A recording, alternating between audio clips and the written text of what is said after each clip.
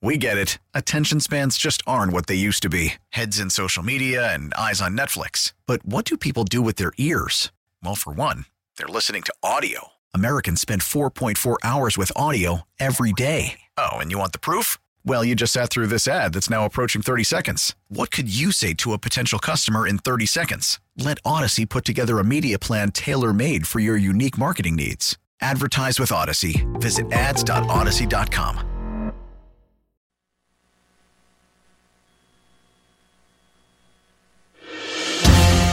All right, thank you very much, Gary. Appreciate it. It's 7:35 now on this Thursday morning. Leap day.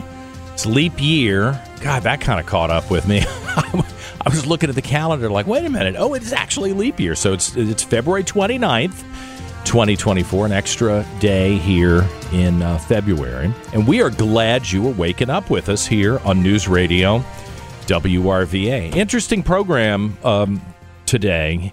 And it's going to be a really fascinating few days in Virginia as we head towards Tuesday and Super Tuesday with Virginia Republicans especially going to the polls. We're down to two candidates for the Republican nomination for president, the former president, Donald Trump, and the former ambassador, former governor of South Carolina, Nikki Haley, both battling it out. Let's be honest, it does appear that President Trump is racking up the delegates. It does appear that he will be the nominee. I'm hoping that we're going to talk to Nikki Haley. I don't think it'll be today. She has her rally today at the Westin Hotel in Richmond, and it's possible for you to go to that. I have a family lunch that I absolutely cannot miss. So when that's over with, I may try to scoot over and hear Ambassador Haley speak just so I can, I don't like to listen to reporters tell me what they think was important from a speech. I like to actually hear the remarks.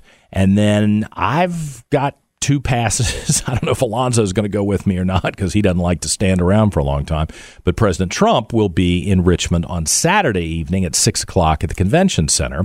And that's always a show when Donald Trump decides to give a speech, one of these rallies. Woo! Buckle your seatbelt. It's always an interesting experience. If you haven't been to one of those, this is a great opportunity to go hear a former president, maybe again a future president, speak in your hometown. It's very interesting. I kind of wish it wasn't in downtown Richmond because it's just so. And no offense to my friends at the convention center. There's some really nice people at the convention center who listen to this show, and I love you guys. I'm sorry, but just the political dynamic. Like I would go to an event at the convention center. We're having the Boy Scout dinner there and everything. I'm not against the convention center, but the political stuff with these Antifa people, in the BLM crowd, I assume that they'll behave and not break the law and attack people. I assume that, but I can't count on LeVar Stoney, isn't that pathetic?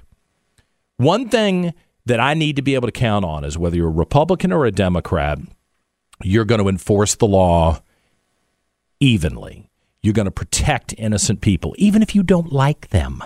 Like, I don't give a damn whether LeVar Stoney likes me or not, but he, as the leader of Richmond, Virginia, should make it clear there will be no violence in the streets. There will be no attack on citizens. I will not tolerate it. Have you ever heard him say that? No. He's out running his mouth about how he took down the statues and then fails to mention that it was illegally, right? He's so proud that he destroyed one of the major tourist attractions in Richmond, and not one additional kid can read in the public schools. You and I, if we go to the Trump rally, we got to worry about whether we're going to be attacked because the cops have been neutered. And he is the leader of the Democrats in Richmond, and I can't count on him to enforce the law or protect innocent citizens participating in democracy. They talk about how democracy is so important in the Democrat Party. They don't care. So, to me, if you have to make this kind of calculation, like, is it safe for me to go hear the former president speak in my own hometown? That indicts the whole leadership structure in Richmond. And to me, it's unforgivable. I will not forgive that. No way to look past it in my book. And I promise, I'm not running for mayor of Richmond, but if I was the mayor of Richmond, the worst Democrat in town would know that they would be able to go to an event and I would protect them. Even if I hate you, I would protect you because that's the way I was raised. That's the America I want to live in. And I would hold up my part of the bargain. But I can't count on these guys. I can't count on LeVar Stoney. I can't count on the Democrat leaders in Richmond. They're the worst. And don't you forget it when it comes time for elections, because they'll leave you hanging out to dry. And if it's not today, they'll do it to you for the next big event. It's really concerning for me. All right, so we've got I think, producer Dan, we're still waiting on the final confirmation, but I think we got a huge guest at 8:35. I don't want to be embarrassed. I love Jim Gilmore. I appreciate that Jim Gilmore comes on every Thursday.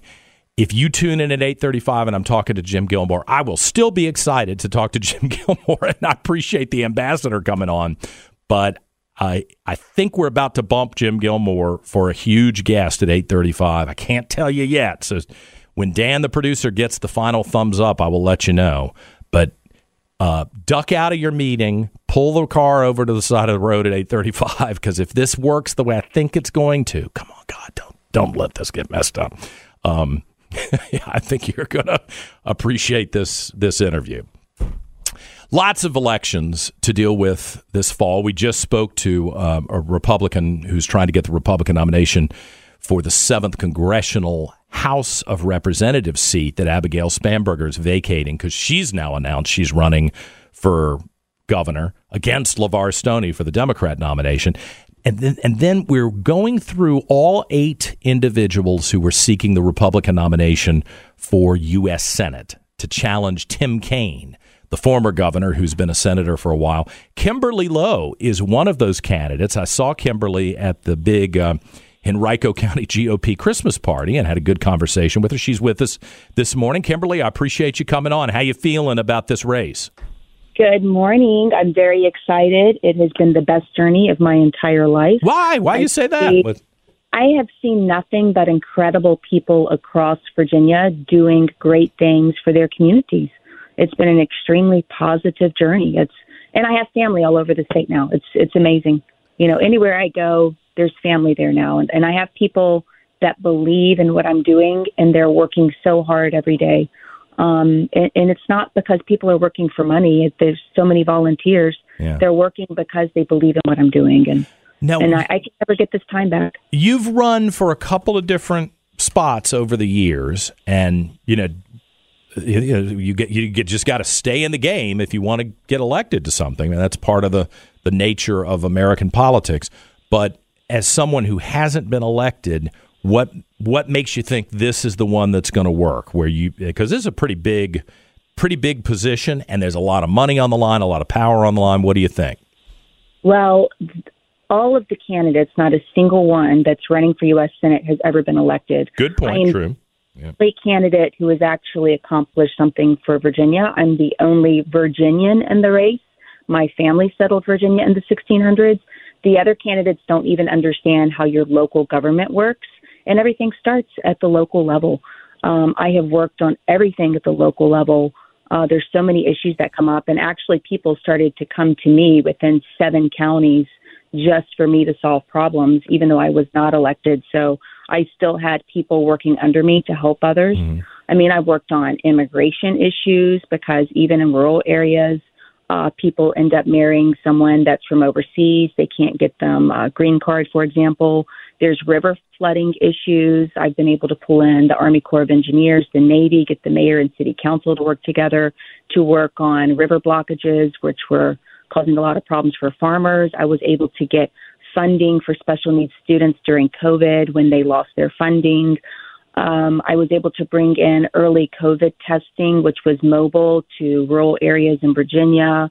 I've opened up transitional domestic violence shelters in areas of Virginia. I've done a lot of work, and I'm really good at getting stuff done. And the other people have done things with their job where they're paid, but I have actually gone out there and served. And politics is rough. It's not honest. And if politics was honest, I would have been in a long time ago. But it's not about me. I have sacrificed for a lot of years because I truly believe that I can make people's lives better, and that's my goal. I should be the one to do the worrying, to solve the problems, to get people to work together. Everyone else should live a happy life. Yeah. All right, I'm going to ask you a question because when we announced that you were coming on, some people called me and said, Kimberly Lowe doesn't... I heard there was an attack this morning. Tell me about it, because I laughed. Okay. So the word I got, and I would always rather give someone a chance to just respond directly than to have a lot of rumors behind the scenes. Yeah. The statement came to me that on your filing papers, There's that you don't list Correct. Virginia as the address, that you don't live in Virginia. So I just thought... if ready? you've got what's the story? Okay, I am literally the only candidate that does not live in Northern Virginia. If you want to vote for someone who understands the issues of Virginia and Virginians, you need to support me. I have a protected address to the state. All of my mail goes through the Attorney General's office. That is a P.O. box. I have a P.O. box on my driver's license, on everything, because I am a survivor of domestic violence, and I lost my freedom a long time ago. And I am so thankful to this program that our state has that allows me to protect my address. It's called the Address Confidentiality Program, and a lot of domestic violence survivors, victims don't even know about this program. So this is a great opportunity to bring it up. Despite my husband having left me and our children when they were 6, 8, and 10. I've been raising our kids for 7 years all by myself. I think they've turned out pretty good. They're 14, 16, 18 now. I continue to be tortured in court because the court system is used as a means of continual abuse. Law enforcement cannot protect you.